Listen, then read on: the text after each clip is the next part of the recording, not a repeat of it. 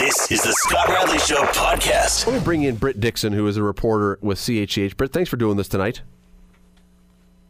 Let me see if I got... hello? Hi. There. Sorry, the buttons. I'm goofing up the buttons again. Britt Dixon from CHCH was doing a report at Mohawk College yesterday, and as has happened a few times, probably more than a few times now, to, I think, always female reporters, and it's always TV reporters, I think. I've never heard of it happening to a newspaper or radio journalist. Somebody walks by and yells out an offensive, sexualized comment, and you were the recipient of that one. In fact, twice yesterday, I understand. Yeah, it was actually Tuesday. I was at Mohawk talking to students who were returning to class following the faculty strike. And I was just interviewing students, getting their reaction about being back in class.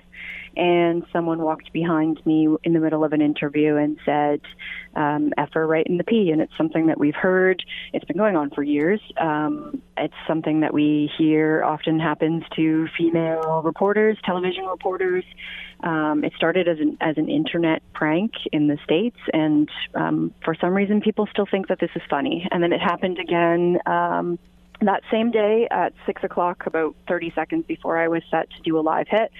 Also outside of Mohawk, someone drove by in a car and yelled the same thing. And, at that point I was shocked that it not only happened once, but twice in one day. And started thinking about it and realized how angry I actually was at it and how sick I was of hearing it. So, I took to Twitter and put my thoughts out there about, what had happened to me and how I thought it was pretty unfortunate and unacceptable. Well, here's what I don't get about it. Now, I mean, obviously it is ridiculous, and we'll talk about that in a second.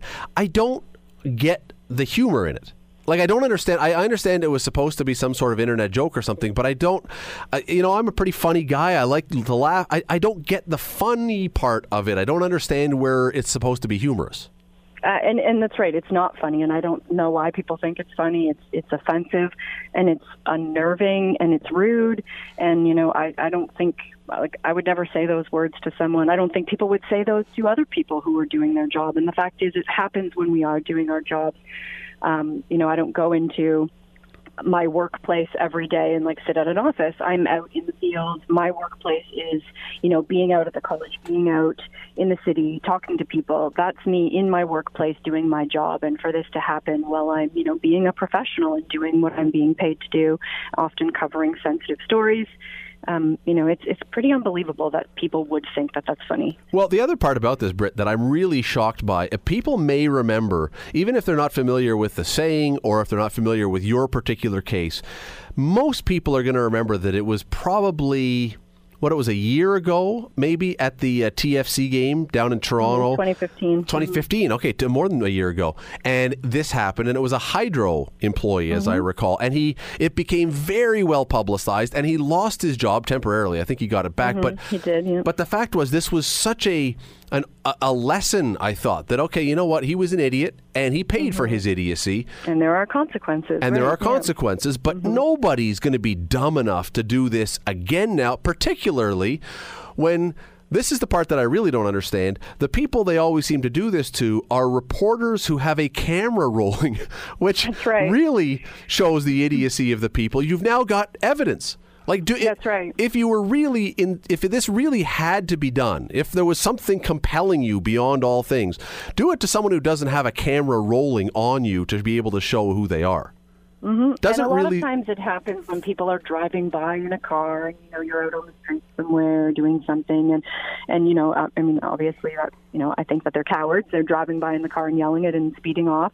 But yeah, it does happen where people just will walk right by you. And like you said, we have cameras, and my cameraman did. He followed the student and got footage of him that we've sent to Mohawk. I didn't send it to Mohawk right away. I tweeted about it. I said it happened at a college. I didn't mention Mohawk by name. But, social media, things spread quickly, and Mohawk got in touch with me, asked if it happened there. They wanted our footage. They want their security team to look into it.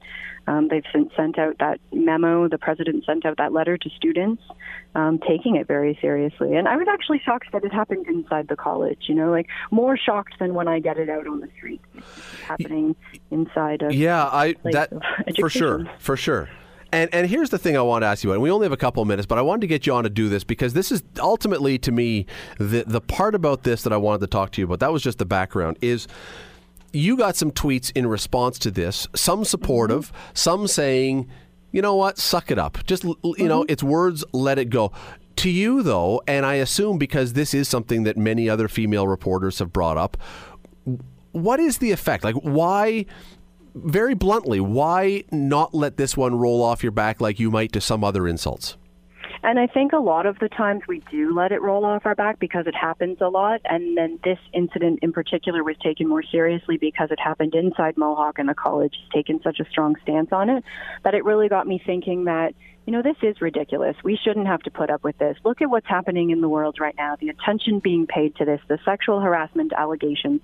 Yes, people might think that this is funny, but if you look at it, it's serious. You know, it's and for the backlash that I've received on Twitter, most of it has been supportive, but people have said, you know, oh wow, someone yelled something bad. You know, do you cry when someone gives you the finger in traffic? Grow up. It's funny. It's, you know, it's not harassment. It's just meant to be offensive, you know. And yes, it is offensive, but it actually is harassment.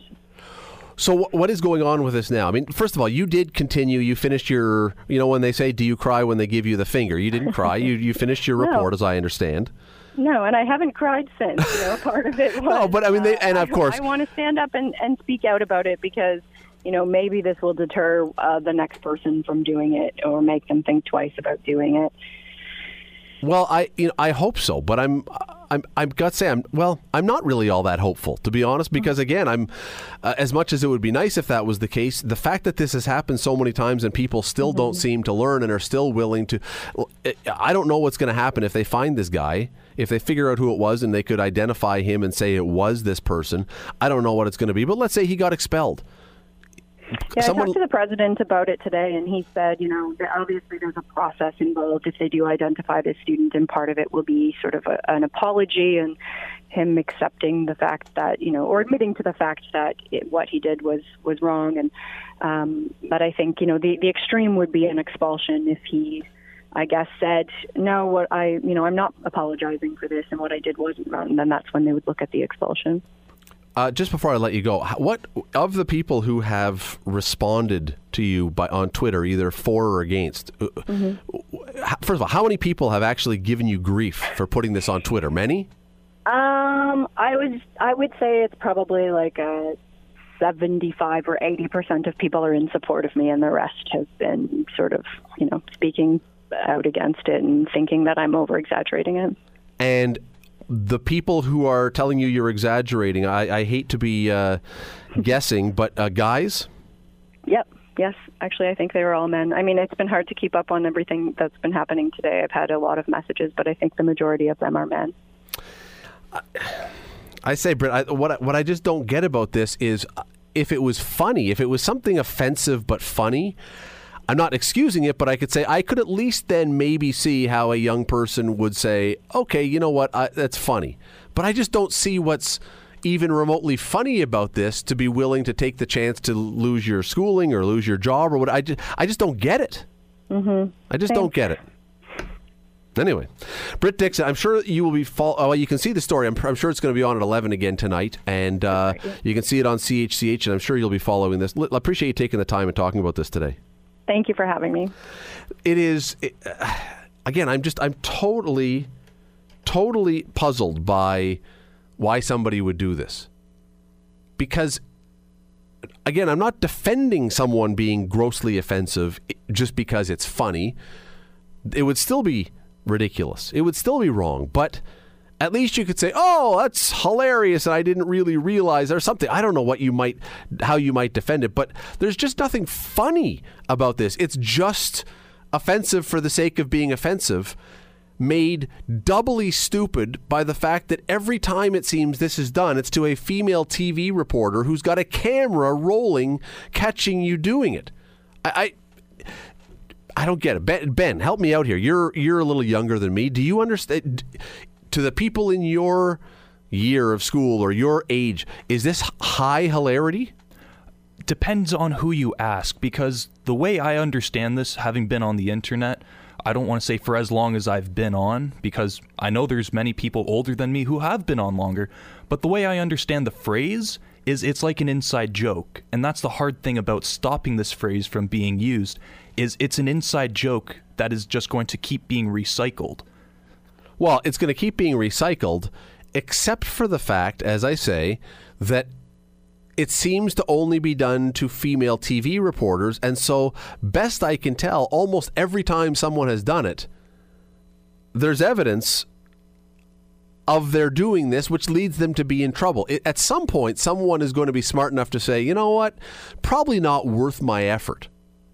Besides the fact that you shouldn't be doing it anyway. But even if you feel some sort of compulsion to be offensive, probably not worth my effort because of the blowback that is going to come to me. And if nothing else, when you spend $4,000 on school and you risk all of that, is one phrase, one time really worth that? Well, yeah, that's in the case of school for sure. But even go back to that one with the hydro worker who did it outside the soccer game in Toronto. Now, he got his job back apparently, but he lost his job for saying this. Is a job worth a phrase? Is a job worth the inside joke of a phrase? It's a fair point. It's a good question. What would be?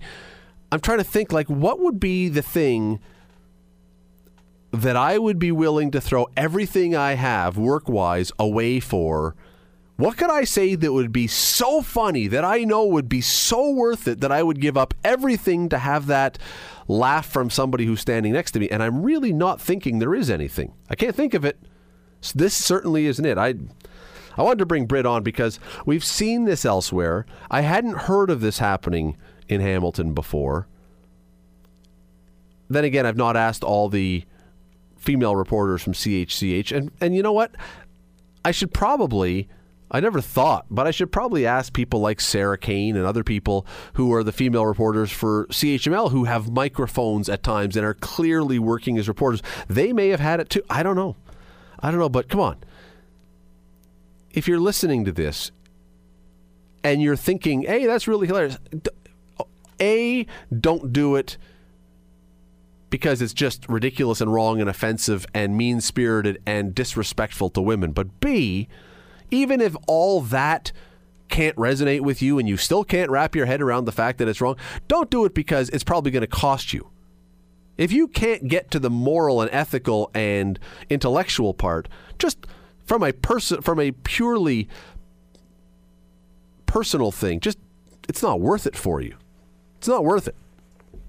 Anyway, this will continue, I'm sure. We'll hear more about this because if the person that they have on camera is actually the person who said it, and I don't know if that's the case, but if it is, there's a pretty good picture of his face. It won't be hard to figure out who this is. I didn't see the film enough, the clip enough to know if you could actually see him say the words, but they've got someone on camera that seems to be the person they're identifying. I don't know if that's the person or not, but it's interesting in a bad way. Don't do that. Just don't do it. It's not worth it. You're listening to The Scott Radley Show, weeknights from 7 to 9 on AM 900 CHML. This weekend coming up, the Vanier Cup Saturday, the Grey Cup Sunday, and calling the Vanier Cup back in the broadcast booth, finally back on the air as a play-by-play guy where he should be. Rick Zamperin from 900 CHML who joins me. Sir, how are you? Scott, I'm fantastic. How about you? I'm good. Now, we were saying this before the break. Do you remember how to do play-by-play?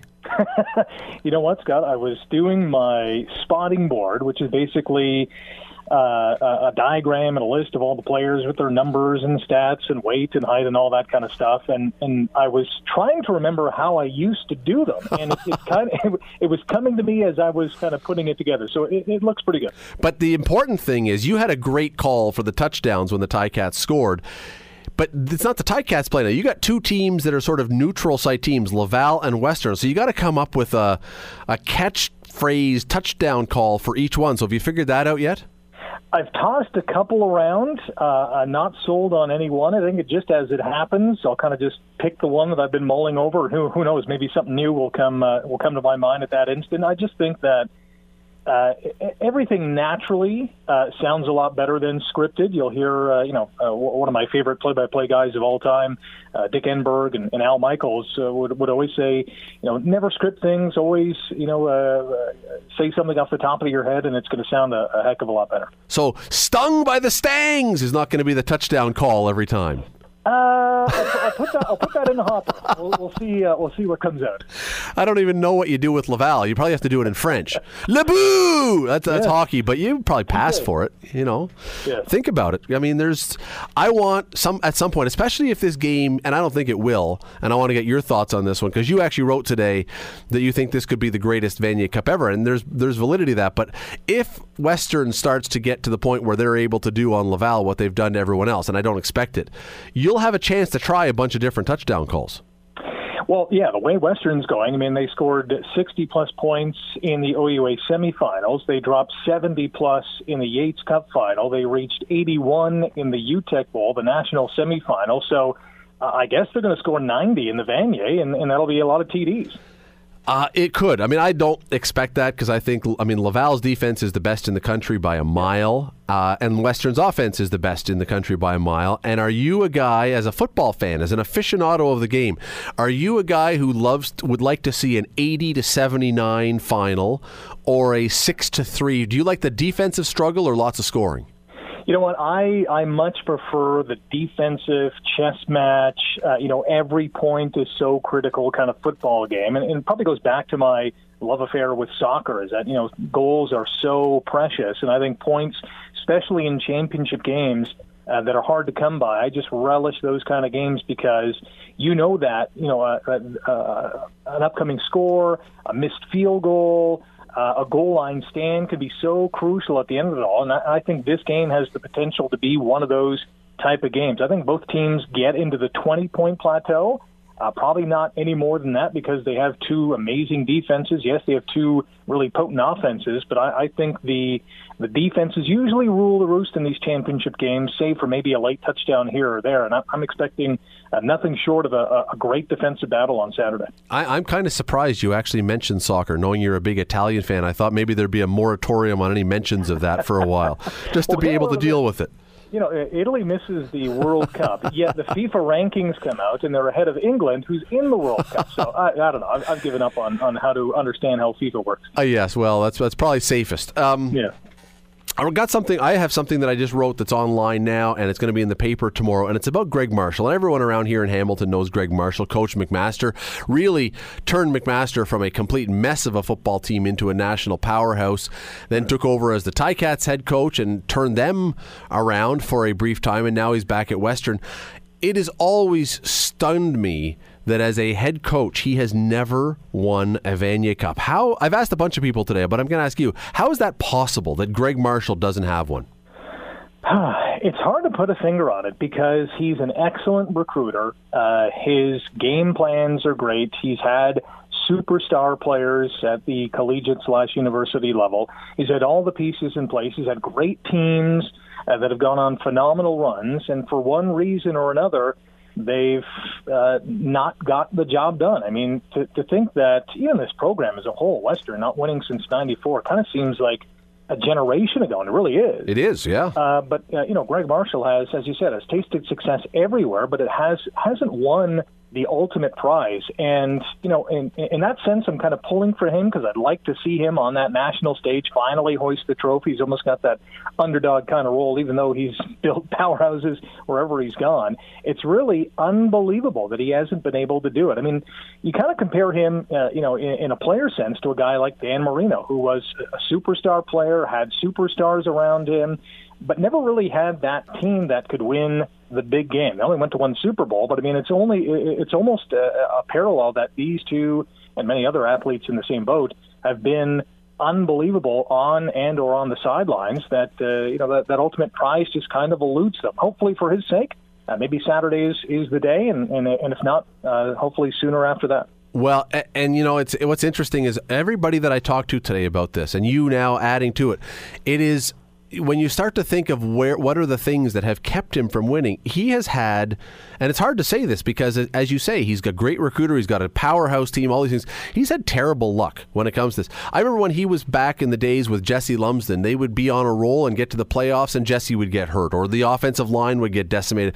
He always had an injured team when he got finally to the semifinals. And then they get to the semifinals and he's playing Manitoba, and that was before Canadian University football had age rules. And Greg was joking today, he goes, their defensive line on average was older than the Blue Bombers' defensive line. And he wasn't wrong. And like, it's one thing after another, and I think you're onto something, because I think a lot of people, even if Western is McMaster's natural rival and most people grit their teeth around here when they think of Western, I think a lot of people are going to be cheering for Greg Marshall. I think so, too. I mean, he's such a likable guy, too. I know he has that intense look on the sidelines, and some players fear him. But at the end of the day, he's really a likable guy who knows and loves the sport, has given so much back to it, has developed some unbelievable football talent. And he's just a guy who, every Saturday in this case, gets the most out of his team. And we've seen that especially over the last 3 weeks. I mean, I can't think of another U Sports football team come playoff time that has not only gone on a run, but has just absolutely obliterated the competition. Now, some might say, especially last week against Acadia, that the competition wasn't up to snuff. But really, Western has taken on all comers this season and has blown them out. The big question, I think, and one of the big questions going into Saturday is, this Western team has not really faced adversity in 2017. There's certainly going to be some adversity on Saturday against Laval, which is another perennial power, an unbelievable program. How are they going to be able to handle that adversity? I think that is a huge question that they have to answer. Well, and there's one other thing about that, and that is that I think that the cheering for Greg I think most people cheering in the crowd will be cheering for Western, not just because of proximity. It was brought up today at the press conference, and it was brought up directly to Glenn Constantin, the head coach of Laval, that they really are across the country seen as the evil empire that everybody wants to knock off. They are the Canadian University football equivalent of the Death Star. Yeah, they're the New York Yankees of U Sports football. I mean, they only started in 1999, and they've won more championships than any other team that has ever played. It's unbelievable. They basically win the title every other year. That's basically how it's worked out. They have 9 championships. They've gone to 10 finals. This is their 11th, which is second most all time. Western's number 1, and they've been running their football program a lot longer than Laval, and this is Western's 13th Vanier Cup championship. So that says a lot about what Constantin has built in Laval. Yes, they did have a different system for a while, and they still have some mega sponsors, and they raise multi-millions of dollars. They go to Florida for training camps and exhibition games, and they do all that. They have a great feeder system with CJEP and the precursor to university, almost like a community college down in the States. But when you look at this Western team, I think, a lot of the fans are going to be looking at this team, looking at Greg Marshall and saying, we're going to cheer for the underdogs, even though they're the undefeated team coming into this game, and Laval does have one loss in their column. But I just think that, evil empire, New York Yankees, they are the hated bunch because they keep on winning. And case in point, there's a number of Quebec-based football players on Western. I mean, Greg did a phenomenal job of recruiting some of the top talent in Quebec. One in particular, Jean-Gabriel Poulin, who's the middle linebacker of this Western team, was recruited by Laval, was recruited by Montreal, by Calgary as well, and Western. And he said, you know what, I grew up watching Laval, I grew up respecting them, but at one point I said to myself, I don't want to be with them. I want to beat them. I want to be on a team that takes down these guys, and lo and behold, he has an opportunity to do that on Saturday. Yes, and today at the press conference, the coach's press conference, again, Glenn Constantin, the coach of Laval, was jokingly pointing out that they had it going pretty good when all the Quebec players would go to Laval, and now that people are coming in and poaching, it's getting harder. Let us jump to the other game. We got a few minutes for the other game. The Grey Cup, of course, is on this weekend as well. We're always interested in the Grey Cup. It's a national event. It's a national sporting event. But are you deeply, deeply interested in this game, or is it less than deeply interested in this particular one? I think my view is a little skewed because I'm such a a football nut.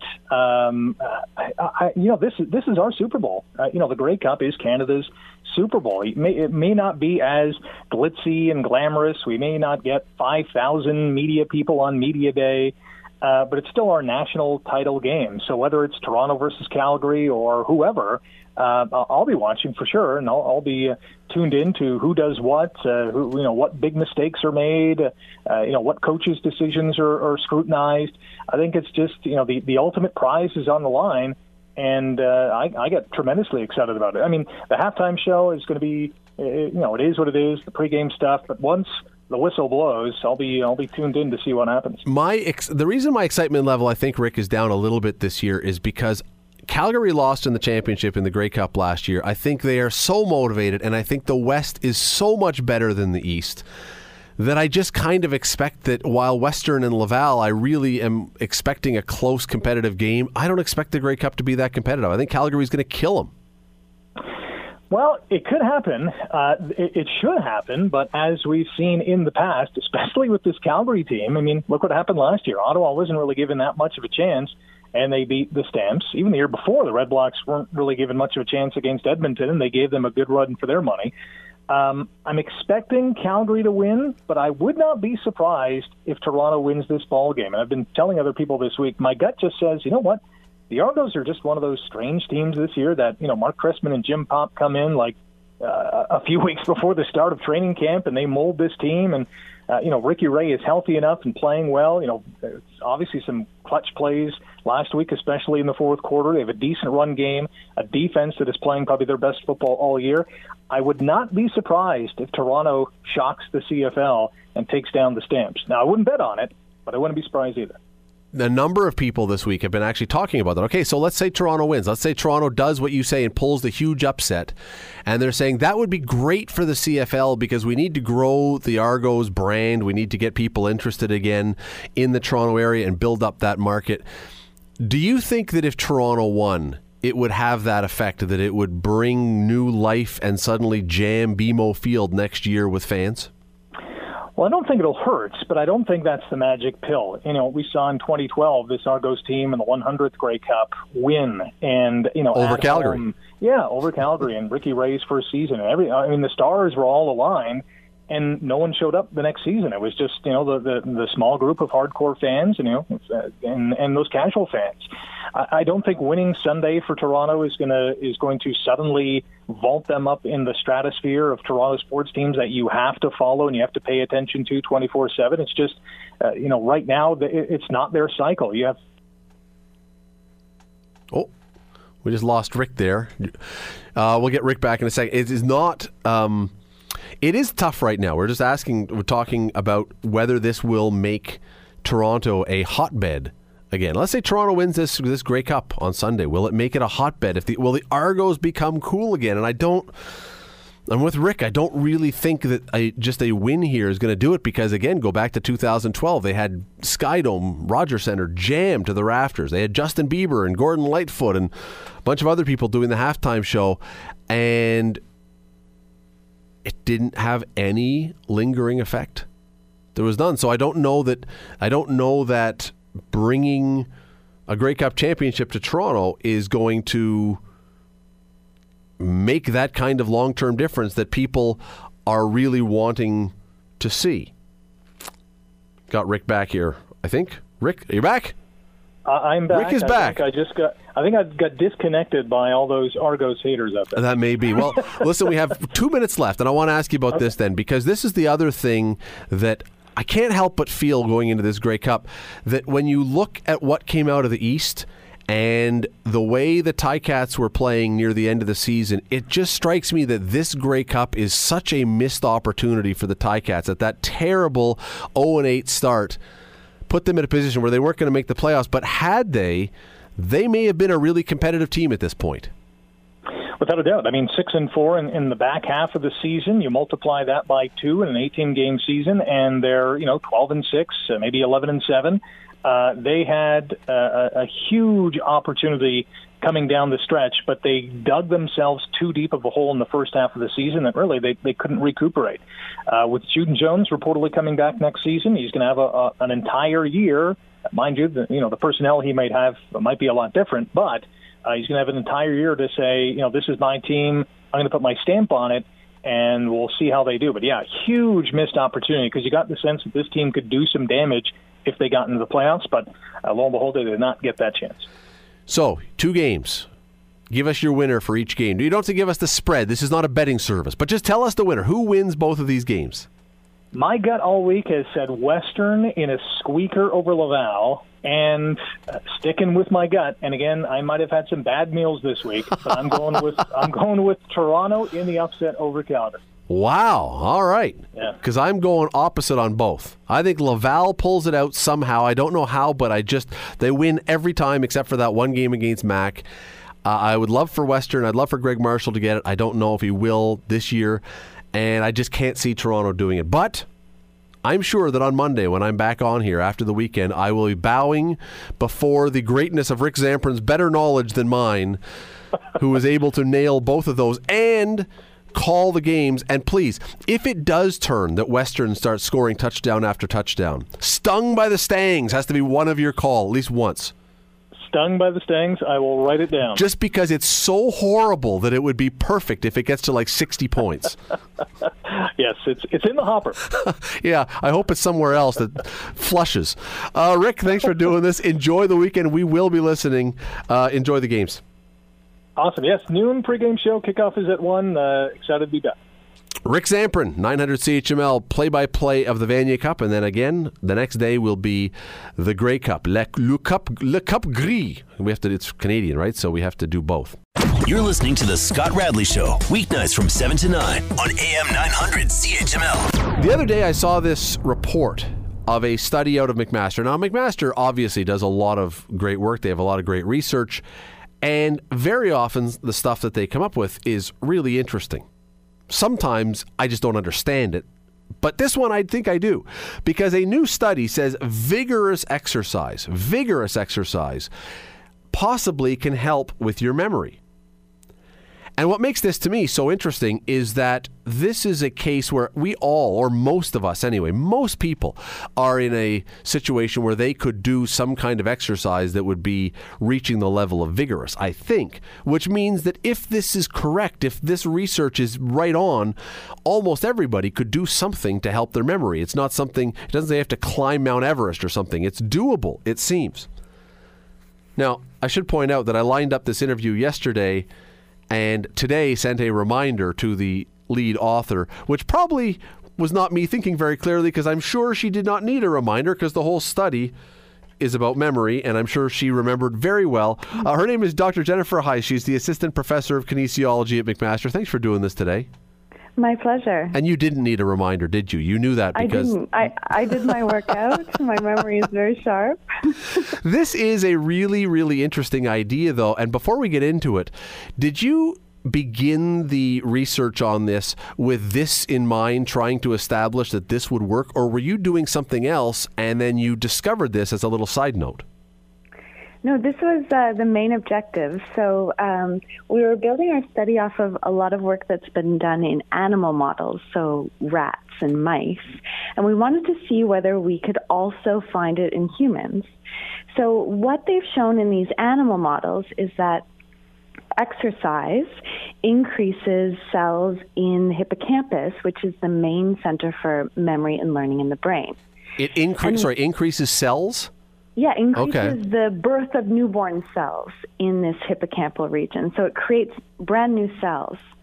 And in addition to exercise, cognitive training or brain training in these animals helps to get those new cells into the brain network. So it enhances it in another way. So we thought that by combining the two, the exercise with cognitive training, we might see even greater memory benefits than either one alone.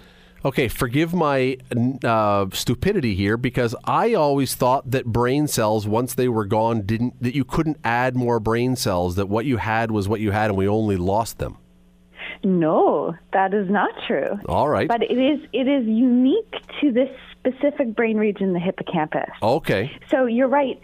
During development, there's lots of growth and development in all areas of the brain.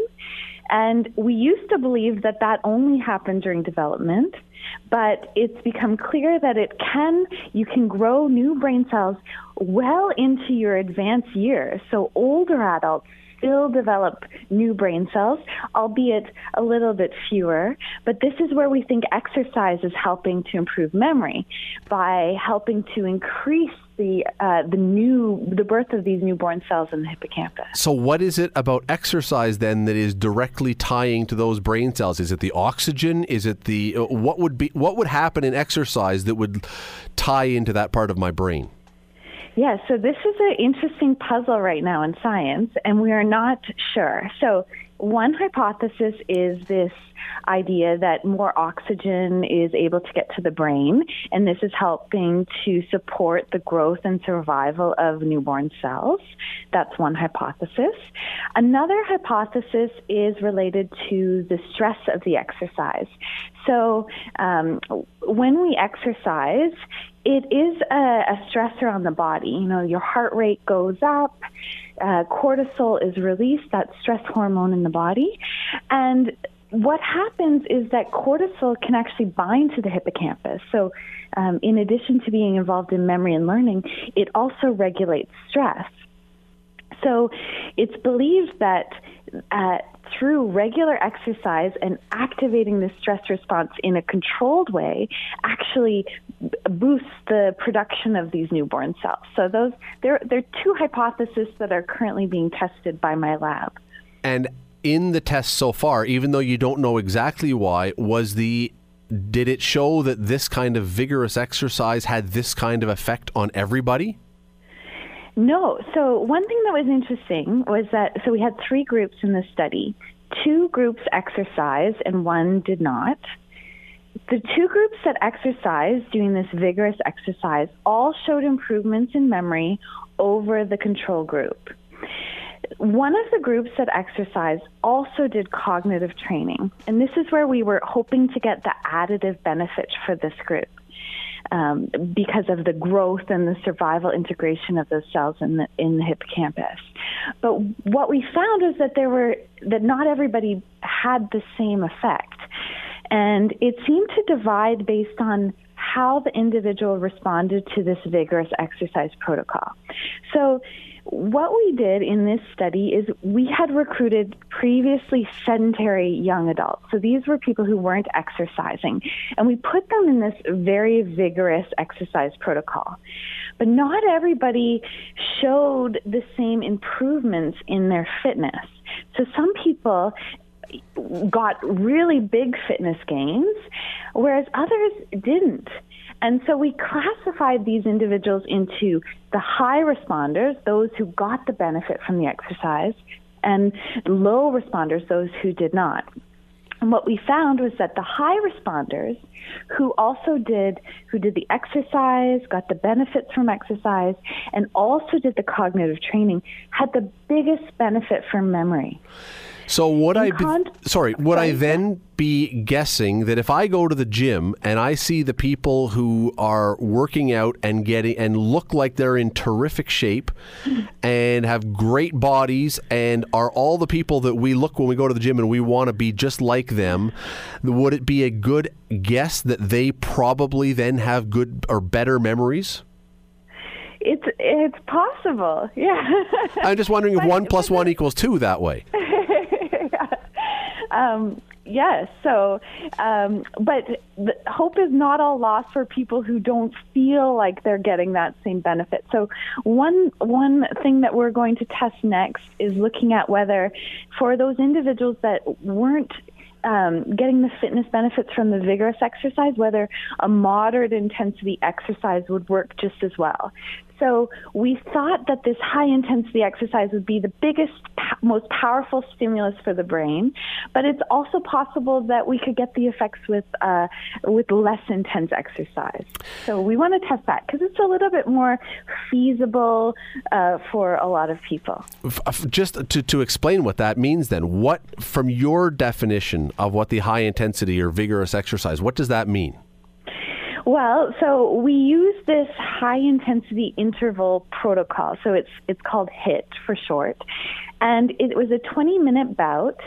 And it alternates 1 minute where you are cycling all out and it's very difficult, and followed by 1 minute where you're basically in a recovery minute or at rest. And then you repeat that 10 times. For a 20-minute Well, that's period. vigorous. Yeah, it's quite vigorous.